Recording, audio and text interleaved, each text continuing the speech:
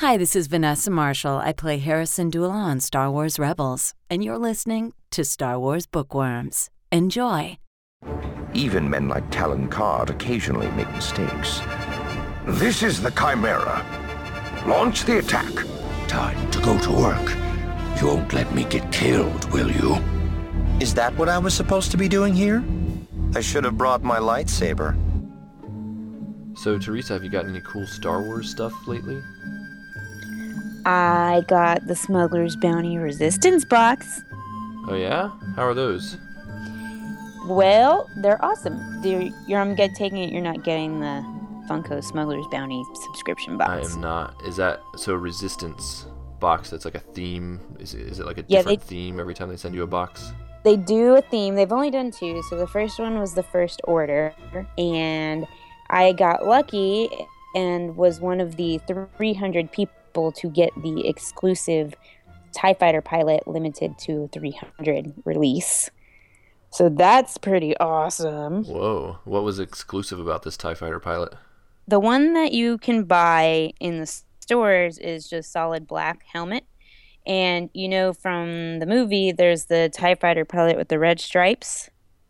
They made that as a pop vinyl, but exclusive to the Smuggler's Bounty box, and they only made 300 of them. Wow. Yeah. That's pretty cool.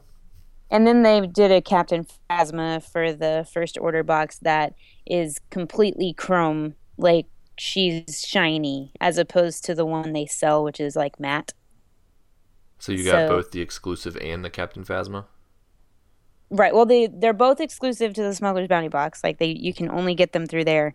But the TIE Fighter pilot, you would either get the regular TIE or the 1 in 300 TIE.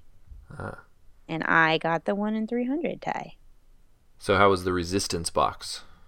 The Resistance box was interesting. I didn't know it was going to be in it. It had BB-8 as the printed image on the box, but there was no BB-8 in the box, so boo. But that's okay, because they did a exclusive Chewbacca pop vinyl where he's flocked, which means so the Chewie they sell in the stores is not fuzzy, and this one is fuzzy. So he gets dirty faster. I like it. No, he's cute and fuzzy. Yeah, but the fuzziness will get dirty faster than plastic would. I don't know about that. I mean, you live in a world with children, so maybe that's true. Yes, I don't know. That's true. I don't know. You live in a world with cats. I do live in a world with cats, so I'll let you know. And then you get a shirt in every box, and so I'm actually wearing the shirt that I got right now, and it says Star Wars The Force Awakens. It's in a sort of blue color, and it has pop vinyl Chewie, Old Han, Rey, Finn, Poe, BB-8, Falcon, and X-Wing, all in shades of blue and white and gray, and it says Star Wars The Force Awakens. So you've now gotten 2 boxes. Do you think it's worth it? Is it worth the subscription? It's the only Star Wars subscription box I would ever get. It's awesome. I used to get Loot Crate, and Loot Crate started getting kind of, I don't know, just sort of boring, and the stuff in it wasn't so good. This, you get at least $50 worth of Funko merchandise for $25. So I think it's pretty good.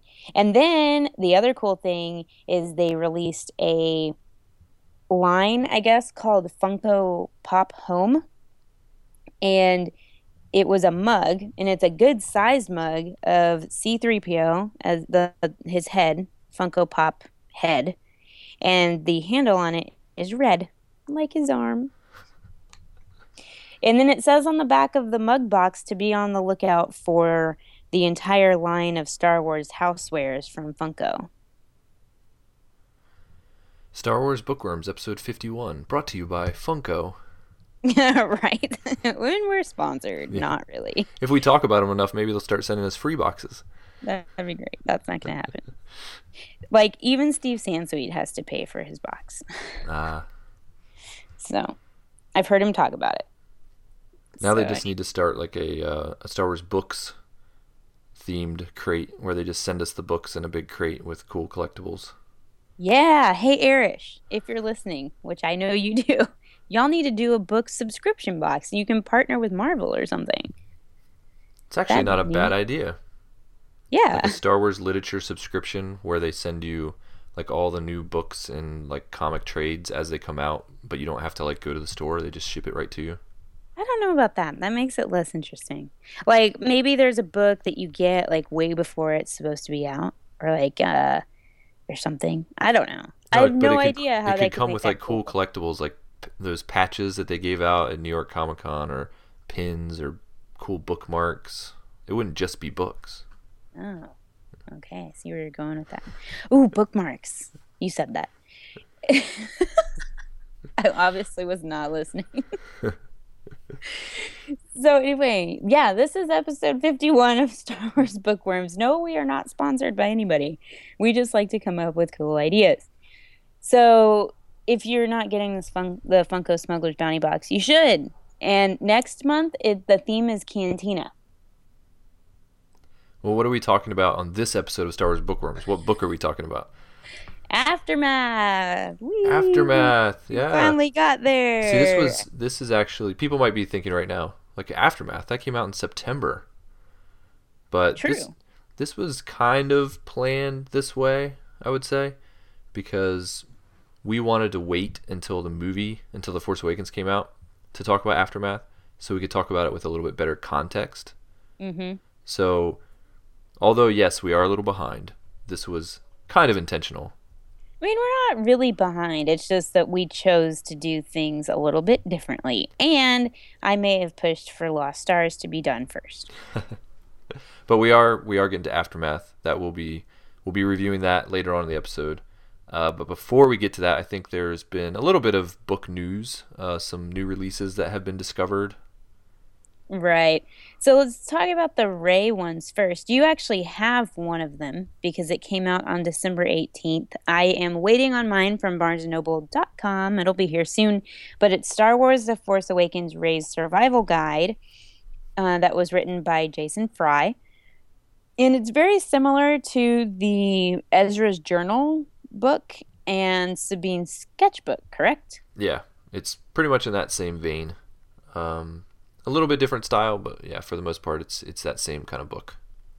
So, from the Amazon.com's description, it is complete with stories, secrets, and insights. This guide will immerse readers in the world of Star Wars The Force Awakens. Discover what you need to survive the hostile planet Jakku.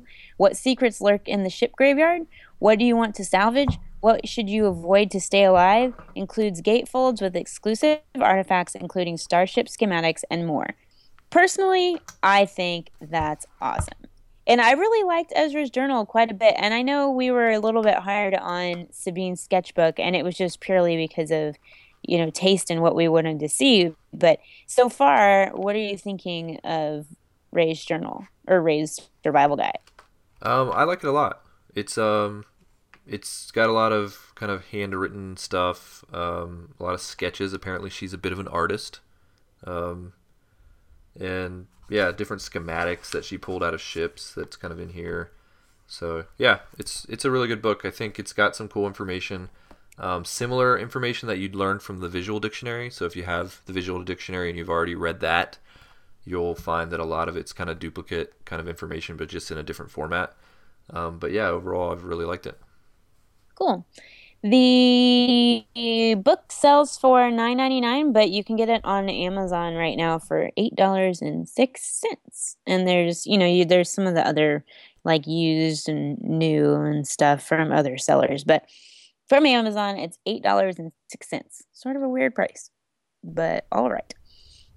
Now, the second thing is something that just got announced this week. It is Star Wars The Force Awakens Rey's Story coming from Disney Press. And it is a paperback, and it will be out on February 16th of 2016, and it's written by Elizabeth Schaefer.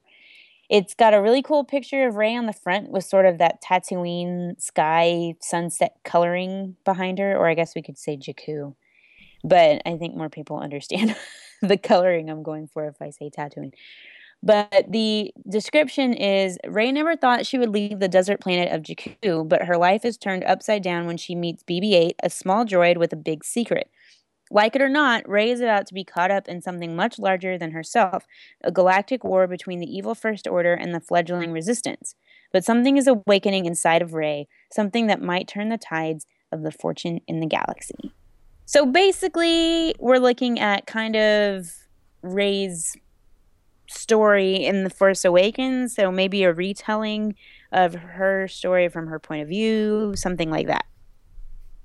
Do you know if this is written at the junior level or is it the young readers level? Honestly, I'm not sure, but judging from looking at it and it coming from Disney Press, I'm thinking that it's probably not Lost Stars, like not young adult, but more along the lines of the Rebels novels we've been reading, the Zara Leonis books. Okay. Maybe something like that. So maybe junior. Maybe like young reader, junior novel-ish. It's only $5.99 and it's on pre-order on Amazon. These are ones that I don't get as excited for when it's retelling, even though it's from her point of view, so there's probably going to be some, interesting tidbits or new information.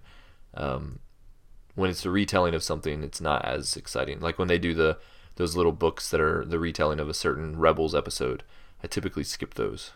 Mm-hmm. Yeah, I understand what you're saying. I want it because it's Rey, and considering we're asking for more Rey in the community today with hashtag Where's Rey, I want to prove that like her stuff will sell no matter what it is, whether it's toys or clothes or books or whatever. So I feel like it's important for everybody to pick this up just to show that like the community wants more Rey and wants stuff to be focused on who it should be focused on, the lead of the story, rather than the villain dude or whatever. Dude.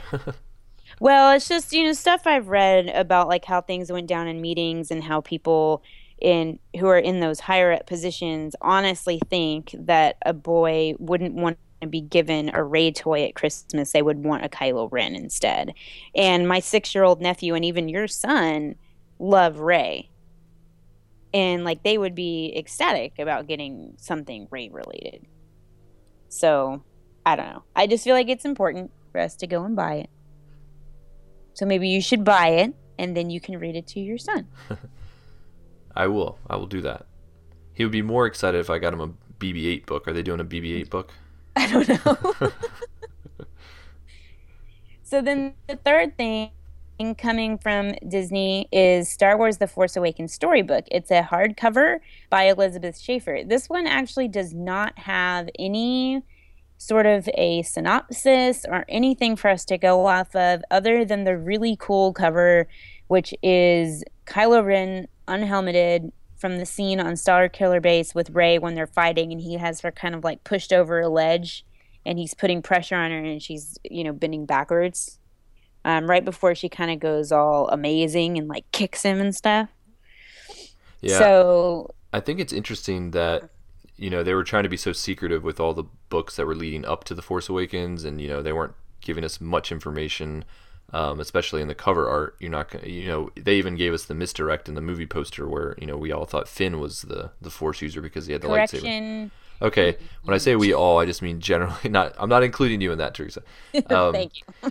But yeah, it's kind of cool now that, the cat's out of the bag, so to speak, and a lot of these, a lot of this stuff is now general knowledge because everybody's gone and seen The Force Awakens more than once.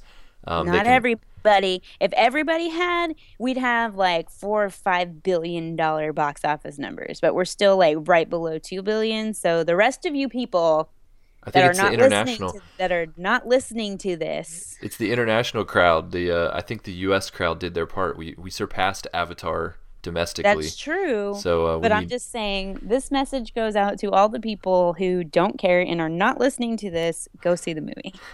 But what I was getting at is it's cool now that they can show Rey on the cover of a book with a lightsaber. They can show her fighting Kylo Ren on the cover of a book. I think that's pretty cool. It is, but it's kind of funny that you mentioned that because, as we know, the Star Wars Little Golden Books that are retelling the stories of all the movies. They've been doing like episode 1, 2, 3, 4, 5, and 6. And I still need to get those, by the way. But the Little Golden Book for The Force Awakens is coming out on April 12th of 2016. The author is being listed as Golden Books, and the illustrator is Caleb Murer and Mickey Rose. But it's funny because the cover of The Force Awakens Little Golden Book has Rey in the front. She's front and center, but with her staff. Finn is behind her with the lightsaber. And then BB-8 is on the ground. And then sort of off in the sky in the distance is Kylo Ren with his lightsaber. So it's just kind of funny because you just said that, but yet on the Little Golden Book cover, it's kind of like the poster all over again. Yeah. I mean, I think it is fair that they have Finn in marketing with the lightsaber. I had an issue with it when they first, showed that poster and people were like, oh, it's just a misdirect. He's not going to actually be a Force user, which was true. He wasn't a Force user. But he does actually use a lightsaber in the movie a couple times. So I think it's fair that he's carrying a lightsaber in marketing because it's not really false advertising because he does wield a lightsaber, just not as effectively as a Force user would. Right. And this one's I might actually just get this off of Amazon because the Force Awakens Little Golden Book is only $4. Its list price is only $4.99, so you're saving 99 cents. But there's some other cool ones that I just wanted to mention real quick. I know there was the ones that they're doing for the episodes, kind of retelling the story of Star Wars. But on January 5th, the Little Golden Book called I Am a Droid came out, and it's got C-3PO, R2, and BB-8 on the front. So that might be a good one for Quinn because it's all about the droids, and he likes R2 as well. And it's meet R2-D2, C-3PO, and all the loyal droids from the epic Star Wars space saga. So that might be fun. And then there's another one that came out on January 5th as well that's called I Am a Jedi. And it's got Luke and Yoda on the front, and it says meet Luke Skywalker, Obi-Wan Kenobi, Yoda, and all the brave Jedi from the epic Star Wars space saga. And they're only like $3.80 on Amazon right now. Those are probably worth picking up. I would say so. I would buy them. There's also I Am a Princess and I Am a Sith, which came out at the same time, and I Am a Pilot. So it looks like they've branched out from just doing the movie ones to doing some of these to introduce characters to the kiddos. So from there, it's after that, it's all of the movie retellings. So we've got I Am a Droid, I Am a Jedi, I Am a Sith, I Am a Pilot, and I Am a Princess. I want all of them. I am a Star Wars freak. They can write a book about you. All right, well, there's some other stuff coming out. Coffee table books, and you love coffee table books. You like the big ones. Yeah, they're pretty much my favorite. So the first one that's coming out is these are both being published by Becker and Mayer, and the first one is called Star Wars on the Front Lines. And they both appeared in the book producer's 2015 autumn catalog, so I'm sure they'll be coming out sometime soon, but I haven't seen these yet. So the first one is Star Wars on the Front Lines, and it says, Notes on the Tactics, Armor, and Valor from Galactic Conflicts is a look at warfare in the galaxy far, far away from Daniel Wallace. So, yay, Dan. I'm so excited. I was wondering if he had anything coming soon. And it says, From the Clone Wars and the Rebellion to the clashes with the First Order, the galaxy is defined by war. Star Wars on the Front Lines chronicles the tactics, weapons, and armor used in pivotal battles along with profiling acts of valor. By focusing on elements of the battles that occurred off-screen, this collection brings the struggles faced by ground soldiers and starfighter pilots to life like never before and places the reader on the battle lines. That'll be interesting.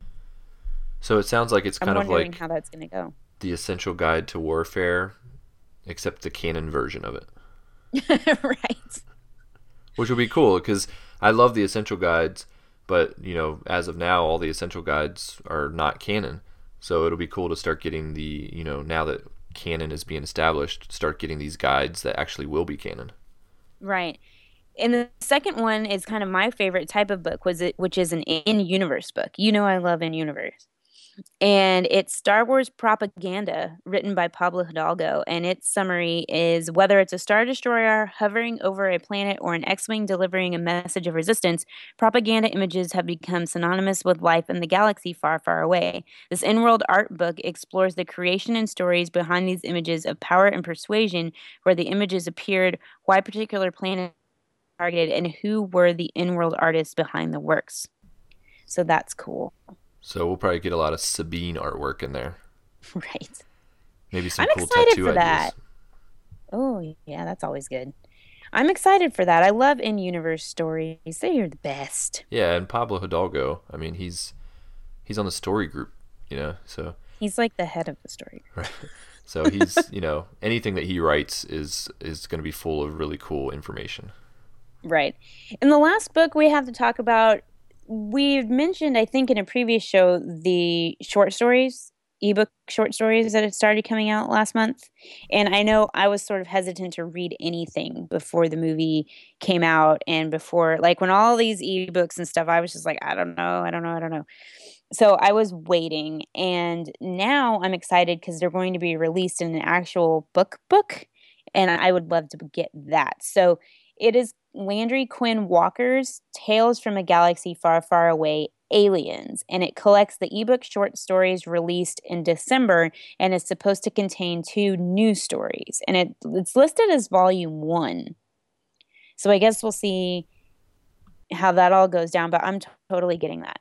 And I love all the aliens on the cover. And what's that guy's name? The one that's on Jakku, the weird alien that is behind Rey in line to get her ration portions. I don't remember his name. I don't know, something like Babalu or something. Yeah, something like that. I have the visual guide here, but I'm not going to look it up. I'm just going to go with that name. Right. That's great. That's a perfect name for him. It's close. It's something like that. It's something like that. That's the funny thing.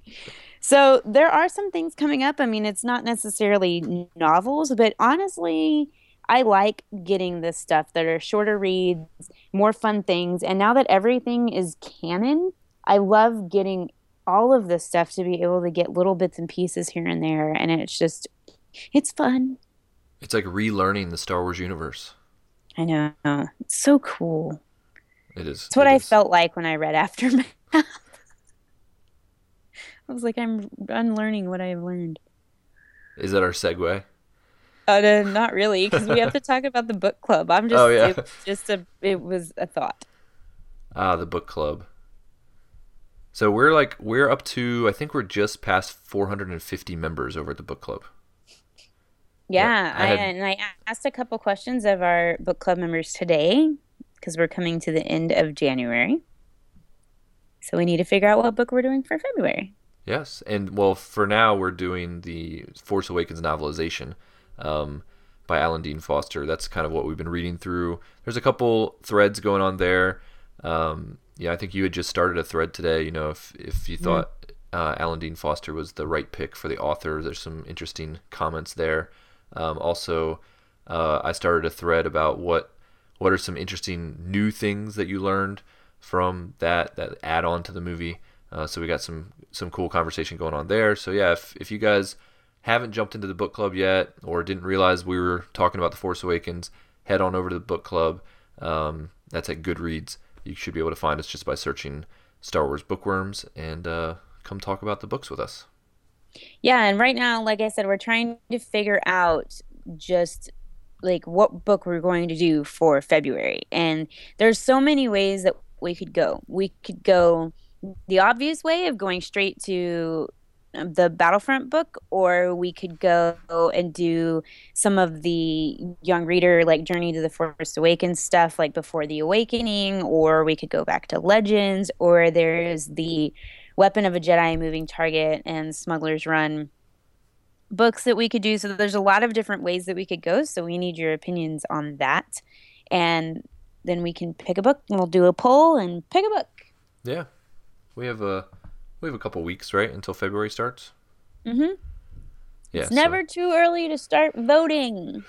Yeah, so we'll figure that out. We'll definitely pick a book for February, and then I think it'd be cool if we did one of the maybe one of the Weapon of a Jedi, Moving Target, Smuggler's Run, something like that. One of the maybe younger junior novelizations. I don't think we've ever really done one of those for the book club, so that could be a nice change. Yeah.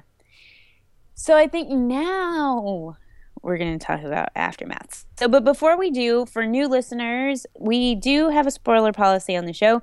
If we are reviewing it, there will be spoilers. Yeah. That is our spoiler policy. Simple, yeah. That's our simple spoiler policy. I mean, basically, we want to wait until the book has been out a while, but in this case, the book has been out since September. So usually we wait at least a month, but in this case, we waited a few months. Right. And, with a lot of these Journey of the Force Awakens books and then all the books that are going to be coming out, probably talking about Rogue One and then Episode 8, it's a little bit different, I think, because you and I want to review them sort of in what works best for us in our viewing experience. So it's not necessarily just about release date. So... yeah, we'll be jumping around. Like, in my case, I will not read a novelization before the movie. Right. Yeah, So I won't either. If the Rogue One novelization comes out like a month or two before the movie, we're not going to be reviewing that until after the movie. Yeah, unless the book came out before the movie was made, like Harry Potter, then I read the book before the movie. Yeah, right. That's a whole different case there. That's different. Right. So let's jump into Aftermath. It was written by Chuck Wendig, who, can I just say that I love, by the way, and I love him on Twitter. He's one of the funniest, most crass people ever. Definitely an interesting follow. He's very entertaining. And I think it's interesting, the response to this book, because you had the people that really loved the book and loved Chuck Wendig, and then you have the contingent of people that weren't as big of fans of his and didn't love the book. So it's kind of, you love him or hate him kind of situation, but I think both of us are very much enjoying Chuck Wendig. Yeah, I just think he's really fun. So if you're not following him on Twitter, follow him. He's at Chuck Wendig. The release date for the book was September 4th, 2015, so Force Friday, right? Force Friday. Yep.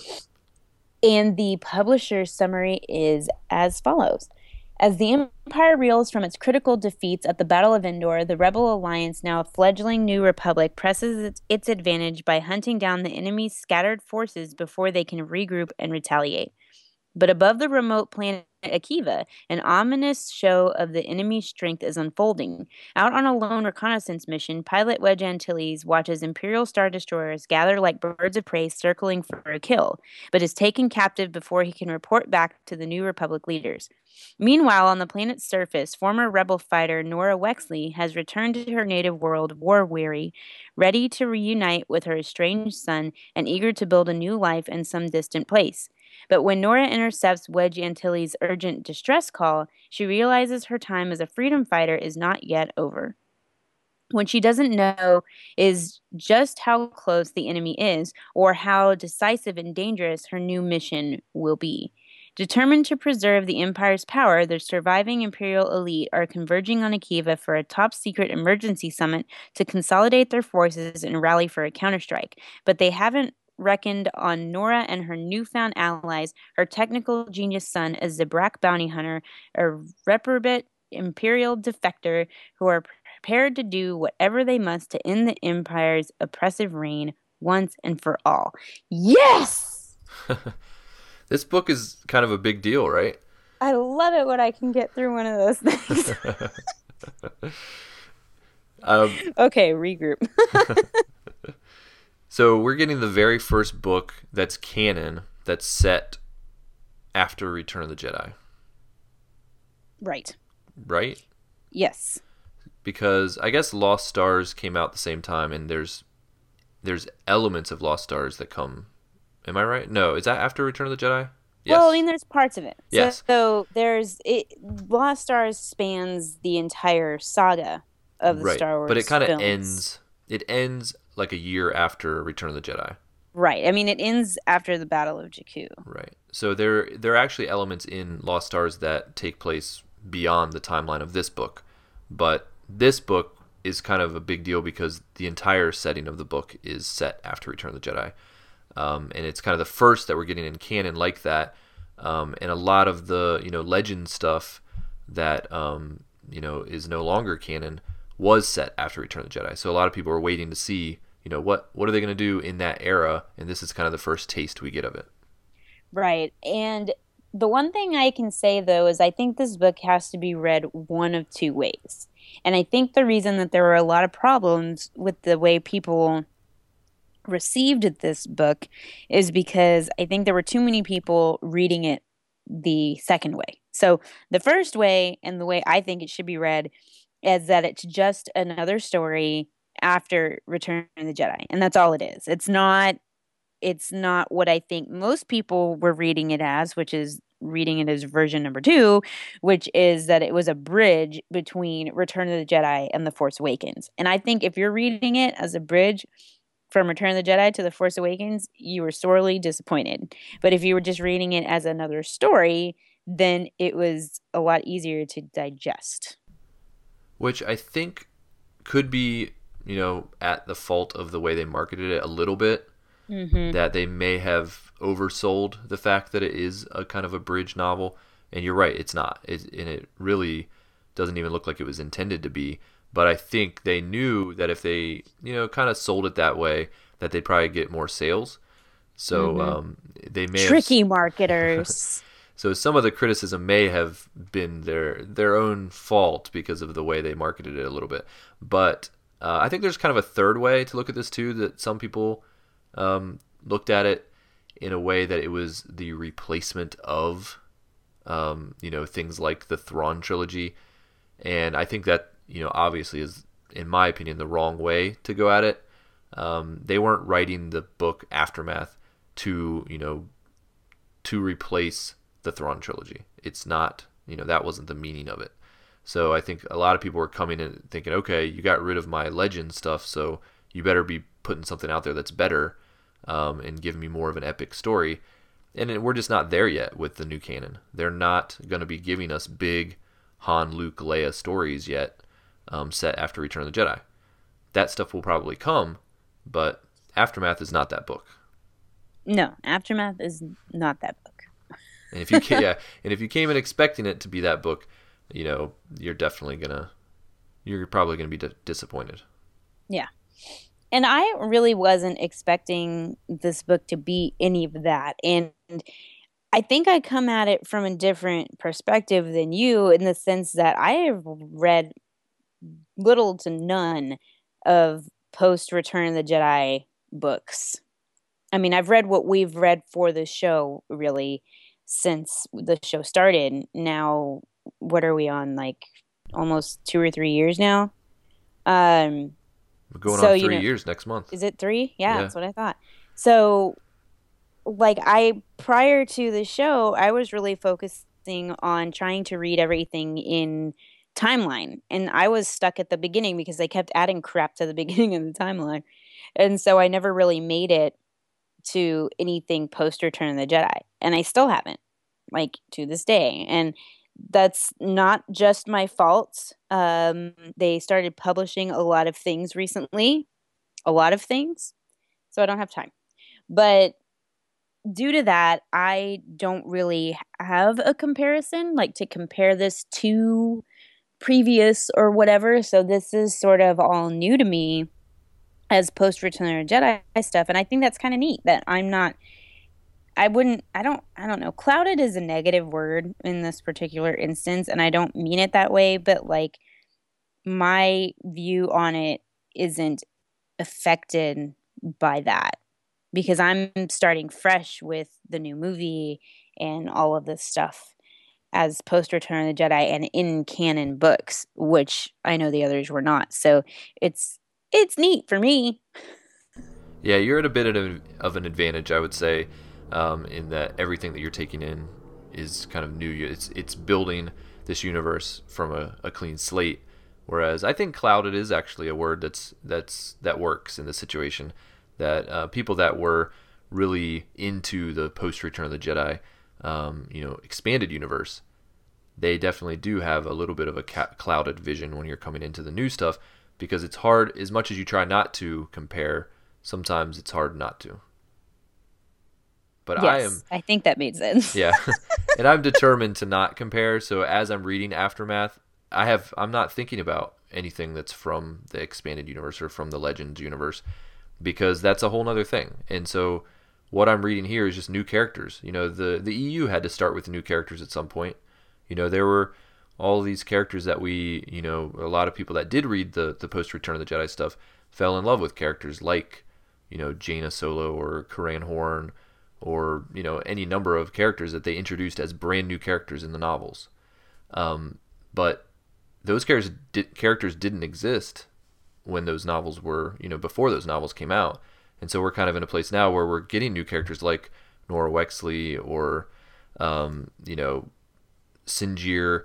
We're getting these new characters that right now, sure, they're brand new and we don't have any kind of history for them, so maybe they're not meaning as much to us. But these characters are going to continue to show up in more books. And eventually, they will probably mean just as much to us readers as some of those old characters used to. Right. It might just take some time. The expanded universe was around for years, and it took people time to grow and learn to love some of these characters. And some of the storylines had like 15 books. New Jedi Order. So it's just one of those things that it's just going to take people just have to mourn the loss and then learn to love the new. It takes time. And it's just the first book of a trilogy, right? Right. They've announced. So, I mean, we're just getting the first part that we've read so far, but I think it's probably setting up a much bigger story, and I'm actually pretty excited about, where it seems the next book is going with Life Debt. Mm-hmm. So I guess let's start off just kind of talking about the plot. Did the plot stick out to you? Like, was it important to you? Because I know there's some people that were saying like the plot fell flat. I would say, I mean, overall, I'll just tip my hand now. Overall, I did like this book. I actually enjoyed specific elements of it. I really liked a lot. Overall, as a story, it wasn't that wasn't its strongest point, I guess you could say. But I didn't think it was a bad story. It wasn't as engaging. I think the way the story was told, it did come across as very broken. And I don't know if the inclusion of the interludes may have had something to do with that. Although I enjoyed the interludes, when you're first reading the book and you get to that first interlude, and they're introducing these new characters, and you're like, oh, here's some new characters I need to learn about, and then those characters never show back up, and then you kind of get that as you get to each interlude. You're realizing, oh, these are just like really short asides that really don't have anything to do with the overall story. And once you kind of wrap your mind around the way the book is laid out, it starts to make more sense. But it takes a little while, the first, however many chapters, to kind of start to realize the way that you're supposed to be taking the book in. And it's so different than any other Star Wars book that's ever come out that I could see why some readers had a hard time with that. Yeah, and I actually agree with you as far as my sentiments go about the book. I think it's a good book. I think that I enjoyed the read. Now, I, unlike you, didn't necessarily just read it. I actually audiobooked it.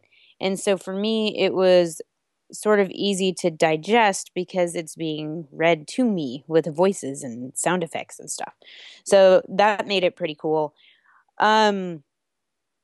I can say, like, I'm not super invested in the new characters, and I'm not really invested in the story. So Life Debt's coming, and that's great and all, but I'm not super excited for it. I'm not dreading it. Like, I don't feel like it's homework that I have to do or anything, but I'm just not really attached to anybody right now. And that bums me out because when I read, I like to be attached to characters. I did quite like the interludes. And when it's an audiobook format, I think the interludes are maybe make it less disjointed. And now when the first one happened, I was like, because Mark Thompson is the reader for the audiobook, and he's like, interlude, and you're like, what? It's audiobook intermission? Oh, he says the word interlude? Yeah, he goes, interlude, and you're like, okay. And so then you get the story, and then it's like chapter 9, and you're like, oh, all right. So I was just in a theater for a play, and there was just an intermission. And so the first time that happened, I was like, And then the next time it happened, and it's like interlude. I'm like, all right, so this is a thing that happens in this book, apparently. Because when you're listening to an audiobook, you can't flip through it and go, are there more of these? And try to just like flip through it and see if there's more interludes. So that was sort of an interesting thing. But I actually really liked the interludes a lot. And as I read it, something occurred to me that this book is really modeled after the sentiment of war. Like the disjointedness, the cutting away to different parts of the galaxy to sort of look at the way that the war is affecting the whole entire galaxy as a whole is very strongly emphasized by the interludes and the disjointedness of the book, and it makes it feel like what war feels like. And I think that was a really cool parallel, whether they meant to do it or not. But, we just got done with an intergalactic war here. It's supposed to feel weird. It kind of reminds me, I don't know if you ever read the novel World War Z. No. Okay. It kind of reminds me of that book is basically, an entire set of just these little stories that are telling the state of the world at the time after a zombie apocalypse.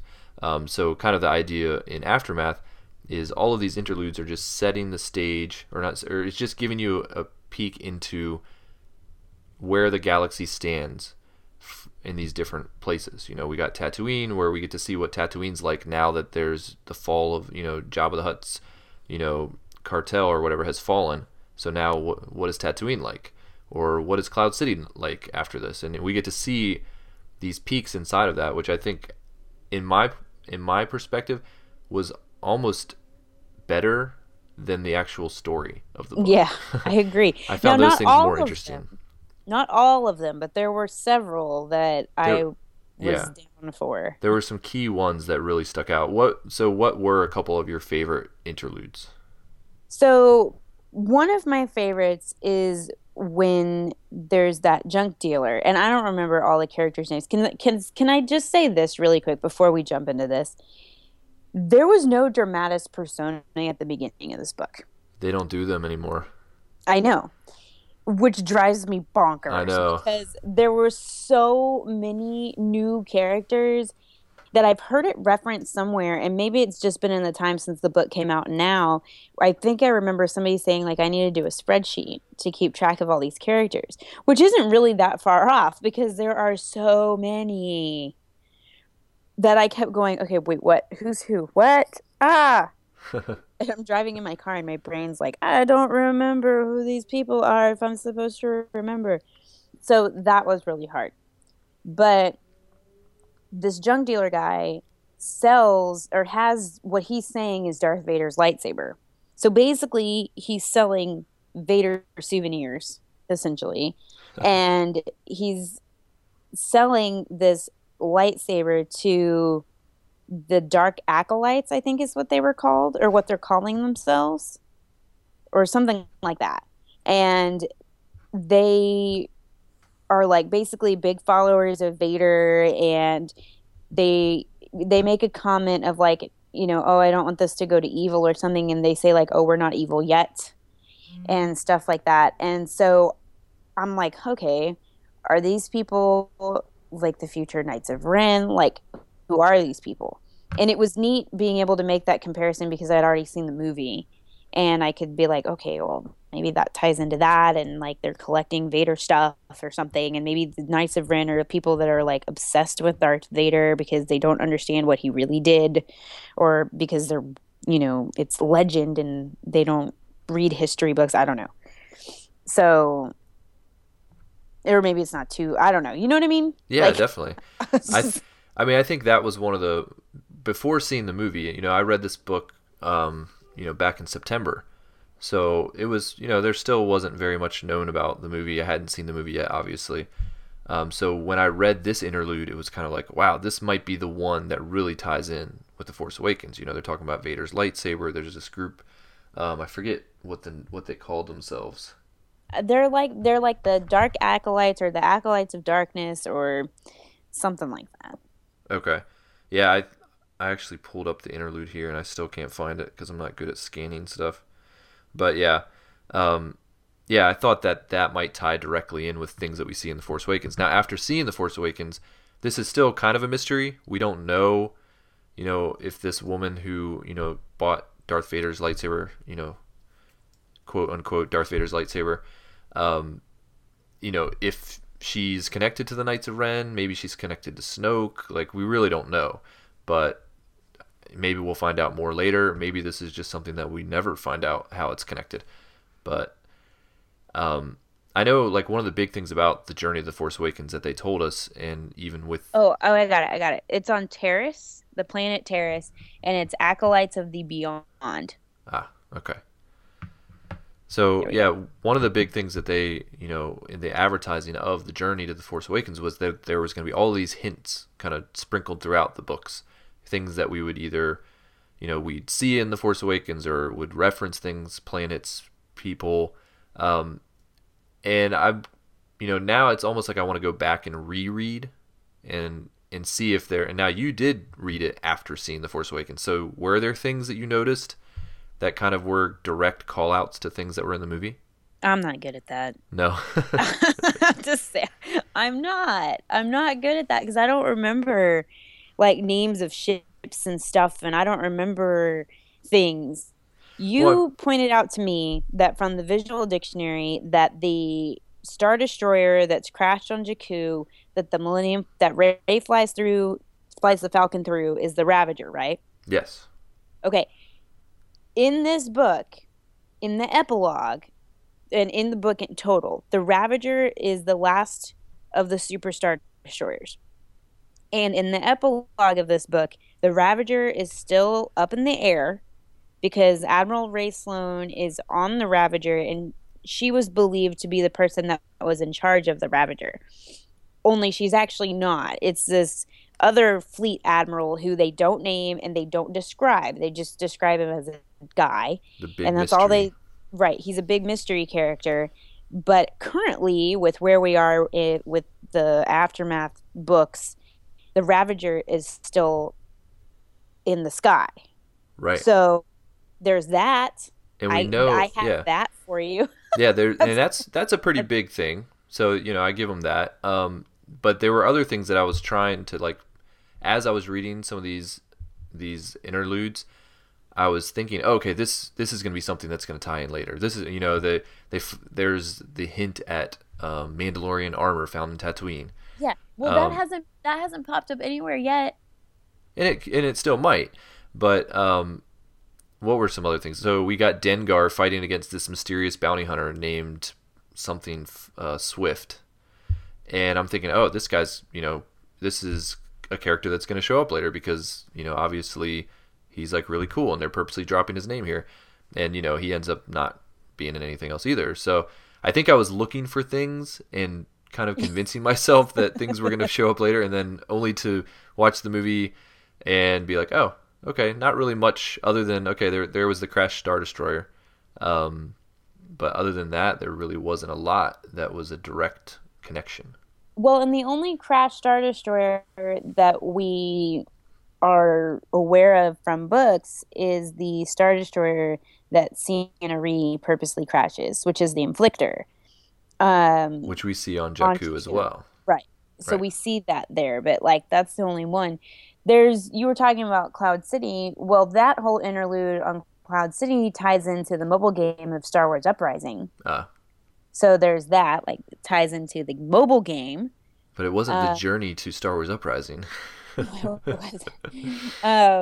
there is that, other than like the interesting like Acolytes of the Beyond lightsaber collecting Darth Vader stuff thing, I don't really know. I mean, they mention Admiral Akbar and Mon Mothma and stuff, and we see Akbar in The Force Awakens.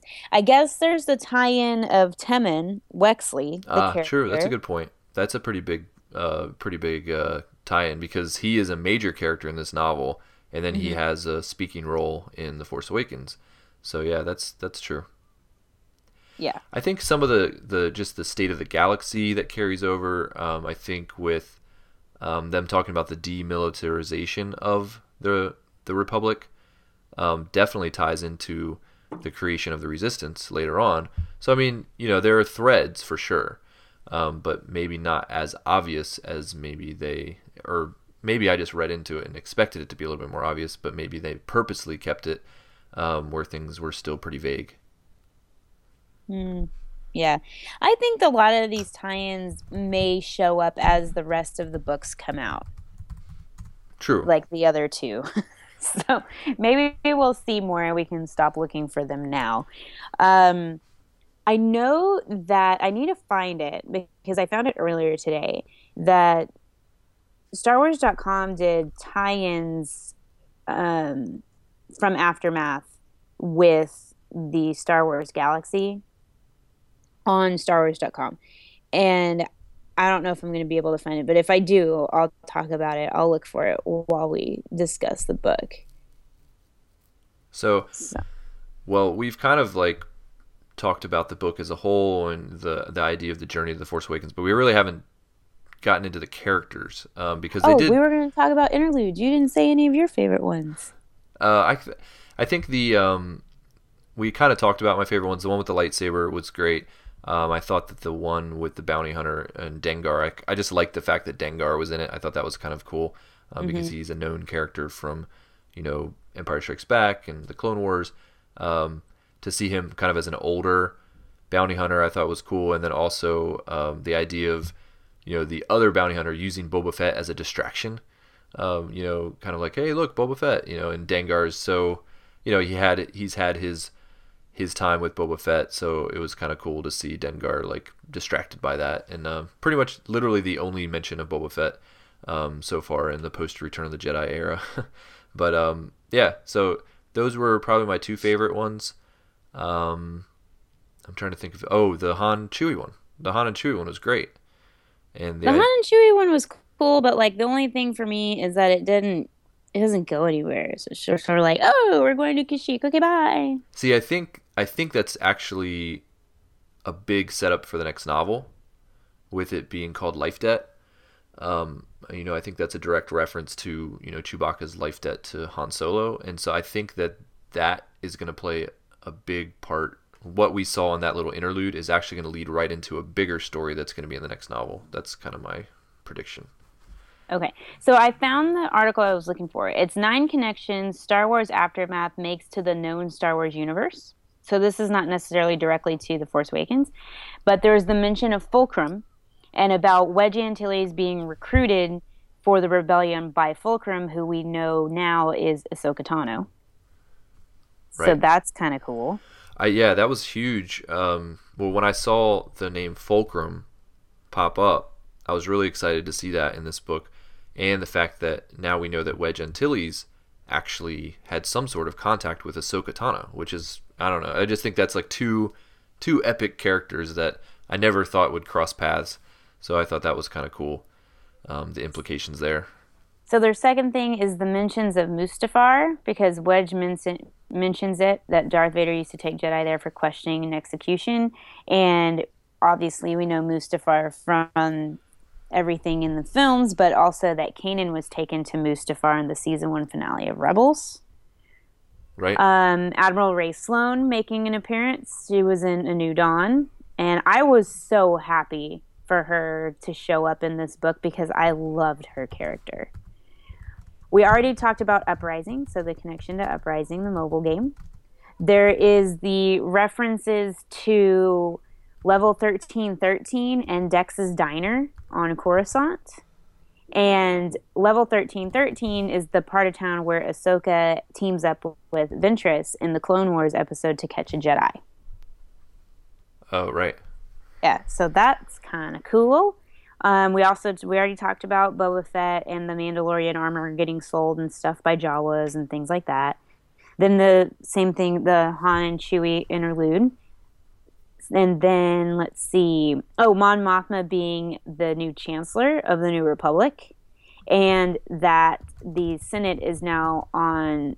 Is it Chandrila or... I think it's... Chandrila. Chandrila. That's what I wanted to say. Chandrila or Chandrila. Anyway, so there's that. And that she still actually maintains the emergency powers granted to Palpatine. Because they talk about that in one of those interludes. The one where she says she's going to put up a vote to reduce our military presence by 90%. Right. And then there is the message that they're sending out of Princess Leia saying that the Death Star has been destroyed as a holo video for visual proof and that Palpatine had been killed. So there are those 9 tie-in things since you were looking for tie-ins. Cool. Well, let's talk a little bit about the characters that we are introduced to. I think these are probably the characters that will be throughout the entire trilogy of these novels. I hope that some of these characters carry over. I wouldn't want it to be something where we get a story about these characters, kind of start to like them, and then never hear from them again. Yeah, let's just talk about some of the characters. Okay. So I think well, first of all, I felt like we were cheated a little bit. Because in a lot of the lead up to this novel, they were really focusing on or pointing out the fact that Wedge Antilles was in this novel. Yeah. But he really wasn't in this novel. He really wasn't. He kind of shows up at the beginning and then disappears for most of the book and then shows up again at the end. But I definitely wouldn't say he was one of the core characters of the novel, right? Mm-hmm. Yeah. But I think the core character, in my opinion, the main character of this novel was probably Nora Wexley. Yes, I would agree. And I actually quite liked her. Did you? Yeah.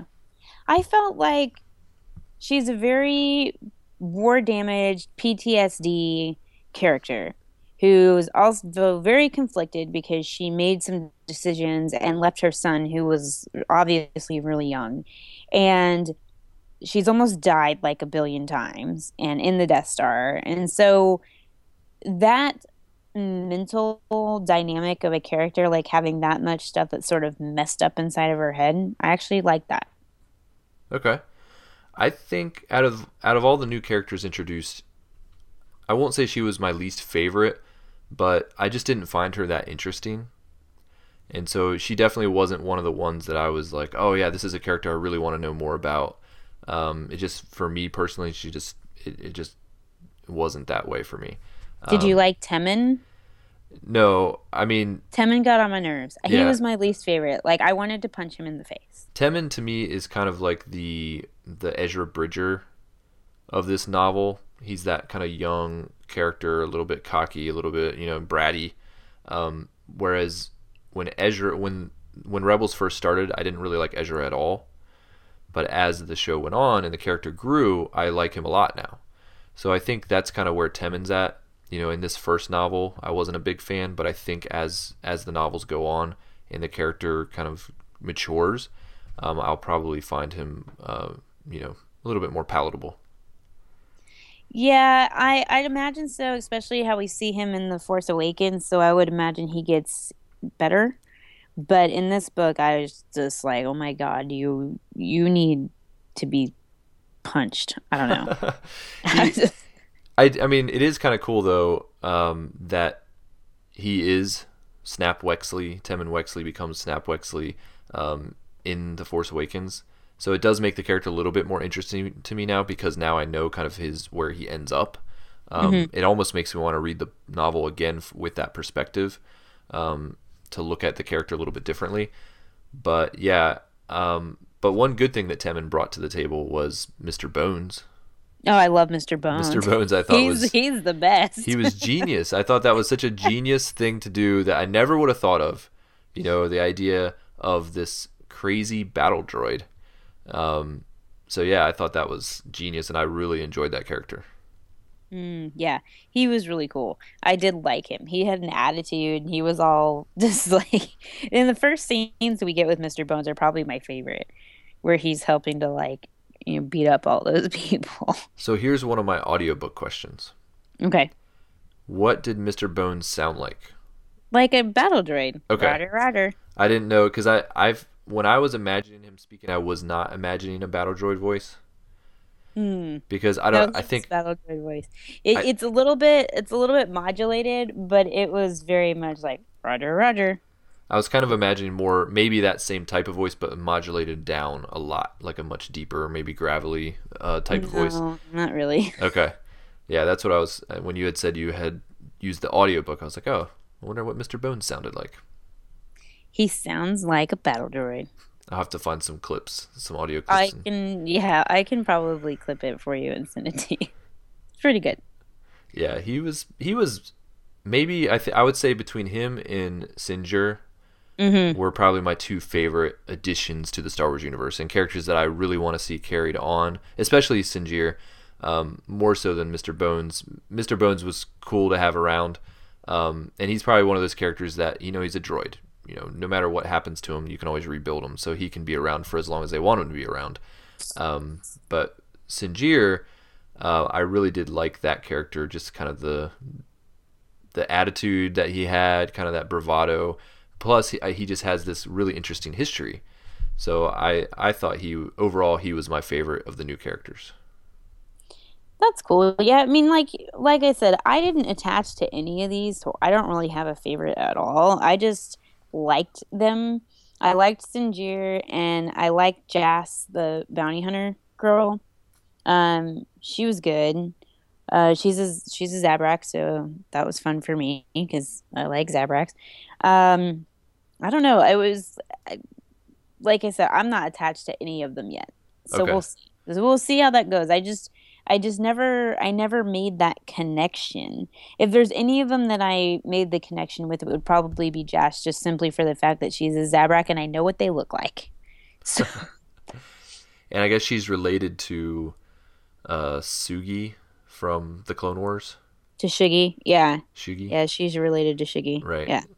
So that was I like that tie-in. I like it when I know a lot of people don't like it when there's too many relations. They think it makes the universe too small, but I actually kind of like those type of tie-ins, so I thought that was cool. Yeah, I like that too. That was a neat thing. I also, just about writing style about this book, I like how it's a lot more, I don't know, I guess graphic may be the right word, because he uses a lot of vocabulary that really is just stuff we don't usually get in a Star Wars book. Like he says stuff about blood and bloody stuff and things like that. And I'm like, yeah, tell it how it is, Chuck. So I don't know. I didn't have a problem with it. I think some people might have, but I didn't. No, I think I definitely didn't. Actually, didn't even stick out to me as being more graphic than other things that we've read recently. But the thing that did stick out to me was just the fact that it was written in that tense. I think it's the present tense. Is that right? That where you're basically in the action as opposed to it being told in a past tense, like it already happened. It's like it's happening as you're reading it, and I thought that was interesting. It makes it feel a little faster paced, I think, when you write it that style. And although it took a little while to get used to, because it's something that's different for Star Wars. I don't think we've ever had a book that's written like this. But once I got used to it, I actually really enjoyed it. Yeah, for me, it was just a really easy read or an easy listen. So I didn't really notice that. But when you're listening to a book rather than reading it, I think you notice certain things over others. So that didn't stick out to me. But the language spoke to me because, I'm hearing people say the words rather than reading them off a page. Right. Yeah. So yeah, I think they're kind of setting up this group that I think will probably carry over into the next couple novels. This little group now that's kind of tasked to kind of hunt down the other Imperials. And I think overall I like the characters they've introduced us to. Some I like more than others, but overall I'm pretty excited about the possibilities of where this can go. Right. We need to talk about the epilogue, though. We need to talk about definitely. that character, because I was talking to you earlier today, and I think that this admiral, whoever he is, I kind of think that he might be Snoke. I know other people have other opinions, but I think that he could be Snoke. I really do. See, I've heard that you brought that up today when we were kind of talking earlier. you had mentioned that, and I actually hadn't heard that theory, surprisingly, because I think it's out there now that I've looked around a little bit. I even noticed in our Goodreads, discussion about the book that people had brought up the possibility that might be Snoke.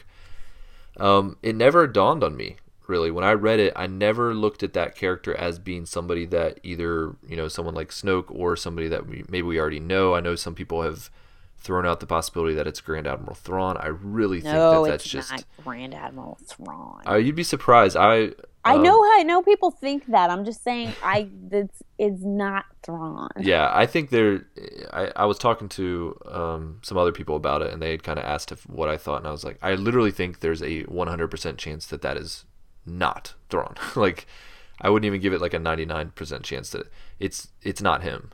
But I think there's people that are holding out that hope.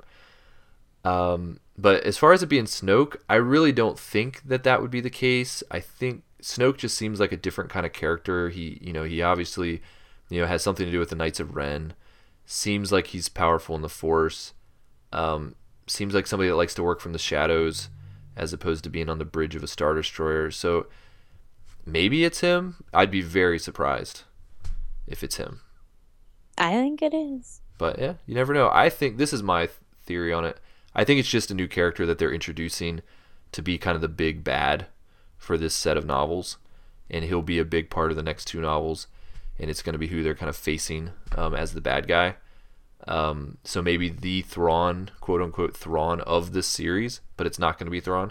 And I don't think he's necessarily going to have a tie-in, to the Force Awakens. I think he's just going to be for the novels. Probably they'll kill him off at some point in the novels, and then that's the last we'll hear of him. Well, we'll see about that now, won't we? Definitely.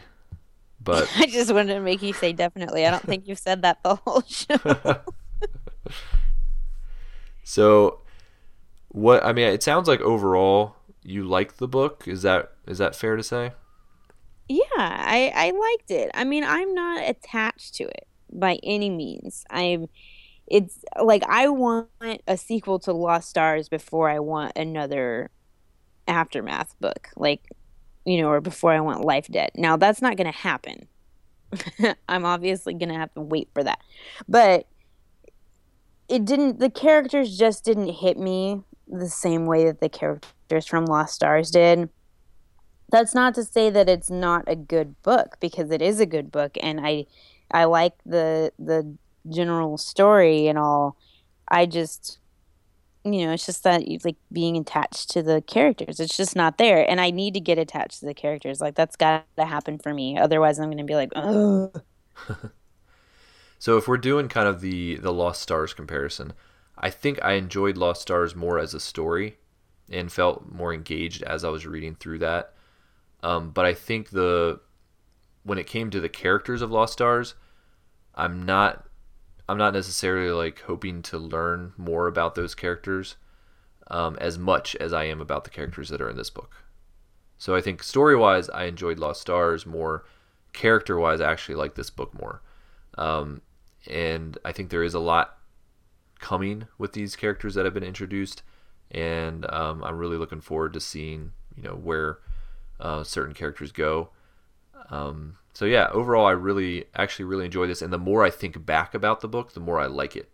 It was kind of one of those things where I read through it and was like, oh, that was all right. But then I've talked to people about it I have a friend right now at work that's actually reading it, and he's kind of, as he's finishing a chapter, he's coming to me and talking to me about it, and I'm like, it's getting me excited about talking about the book again. And so yeah, I think just the more I think back on it, the more I'm like, oh yeah, that was actually a really good book, and I'm really excited about the sequel that's coming out. So it was surprising. I didn't think I would like it as much as I did. Yeah, I think you and I like different kinds of characters and different writing styles.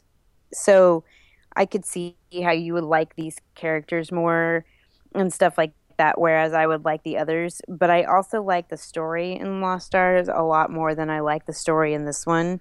But it's that young adult feel for me. Like, that's what it is. It's just more of my style of story. So, like you said, like I like the book. I don't want anybody to think I don't like it, because I do. I'm waiting to get invested. Right. And I'm hoping it happens. And if there's one character I'm invested in, it's Rey Sloane. Because I already liked her from A New Dawn. And I have a relationship with her. So it was easy for me to sort of attach to her because it was already there. Right. Yeah, and I think they're really setting her up to be a character that we're going to see a lot of. So it's she's a good one to pick because I think you're going to get plenty more about her. Oh, that's good. Yay! She's a bad guy, so I can't be a fan of hers. Oh, please. Yes, you can. Although I have heard people that kind of have the theory that she will eventually, kind of turn. I think she might. She's a little bit unstable. Like, she was kind of sort of thinking about her place in the Empire anyway. She definitely is, but she's cold. She's kind of a cold-blooded character. I know a lot of people are like, oh, she's going to end up turning and be part of the Resistance eventually or things like that. I think she's definitely driven by the need for power, which fits the Empire / First Order more than it does the Resistance. So I'd be very surprised. I think she is a very interesting character, but I think she's bad through and through. Yeah. Remember what you've said before. Everybody is redeemable.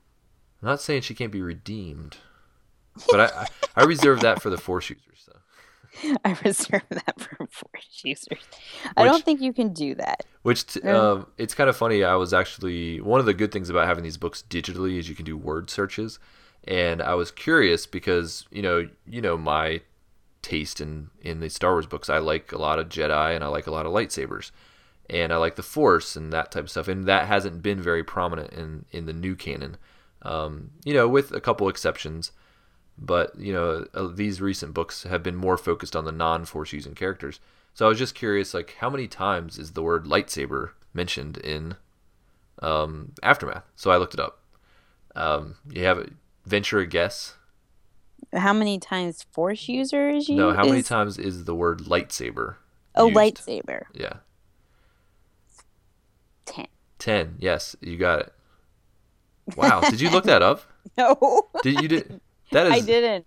Wow. I'm actually looking at Card Trader while we're talking. I didn't know. You've already checked out of this episode. Yeah, 10. Wow, good guess. Yeah, it was 10 times, and 8 of those times were in the one interlude about Vader's lightsaber. But yeah, 10 mentions of lightsaber.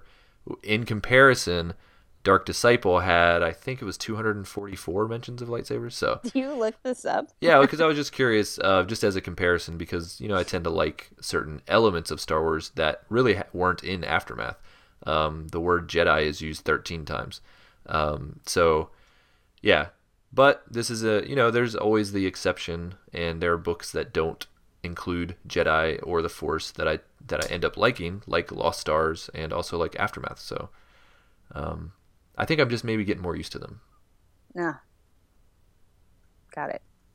But, well, is there anything else in this novel that you wanted to bring up before we wrap up this episode? Not that I can think of. I mean, other than, I thought it was good. All right. Mm-hmm. I liked it too. I don't know. And I know this one was one of the ones, there was kind of almost a campaign, you could say, against this novel, which I thought was kind of ridiculous. And, I think because of that, it did get some mixed reviews, but I'm going to say, yeah, I would definitely give it a positive review. I definitely liked it, and I'm looking forward to the next one. Yeah, me too. I mean, not as much as a sequel to Lost Stars, but right. Yeah. We know. We know. I think you'll get it. I think Lost Stars was popular enough. I think we'll see that continue in some way. I hope so. So, well, really do. On our next episode, I don't think we know what we're reviewing yet. I don't think we do. We have quite a list of things that we can choose from. We have some comic volumes. Oh, yes, we do. I know what we're doing. What's that? We are doing Before the Awakening and a look at the Star Wars Visual Dictionary by Pablo Hidalgo. Oh, yeah. That's what we're doing. We did talk about that. Yeah. Okay. So we're sticking with the Force Awakens stuff. And yeah, we'll be doing Before the Awakening and the Star Wars Force Awakens visual dictionary. Right. Great. Which are both really good reads. So I'm looking forward to talking about them. Me too. Yeah, so that's what we'll be talking about in our next episode. Yeah, so on Twitter, you can find us. We're at SW Bookworms, and you can send us an email to the show. We don't get a ton of emails, so let's fix that. If you're listening to the show, send us an email. All it has to do is say hi, and it's StarWarsBookworms@gmail.com, and we'll read it on next show. Unless you just say hi, we might not read that. I will read that. You will read it? Okay. You know someone is going to do that now. I hope they do. You can also like us on Facebook. That's where we put the latest updates for books that are coming out, maybe some cool covers, things that we like. We'll be talking about that over at Facebook. And you can leave us a review on iTunes if you listen to our show and you enjoy it. We'd love for you to head over to iTunes, leave us a nice 5-star review. And you can find Teresa on Twitter, Ice Cold Penguin, at Ice Cold Penguin. That's on Twitter and Instagram, right? Right. And I am at AV Goins. So, until next time, keep on reading, and may the Force be with you.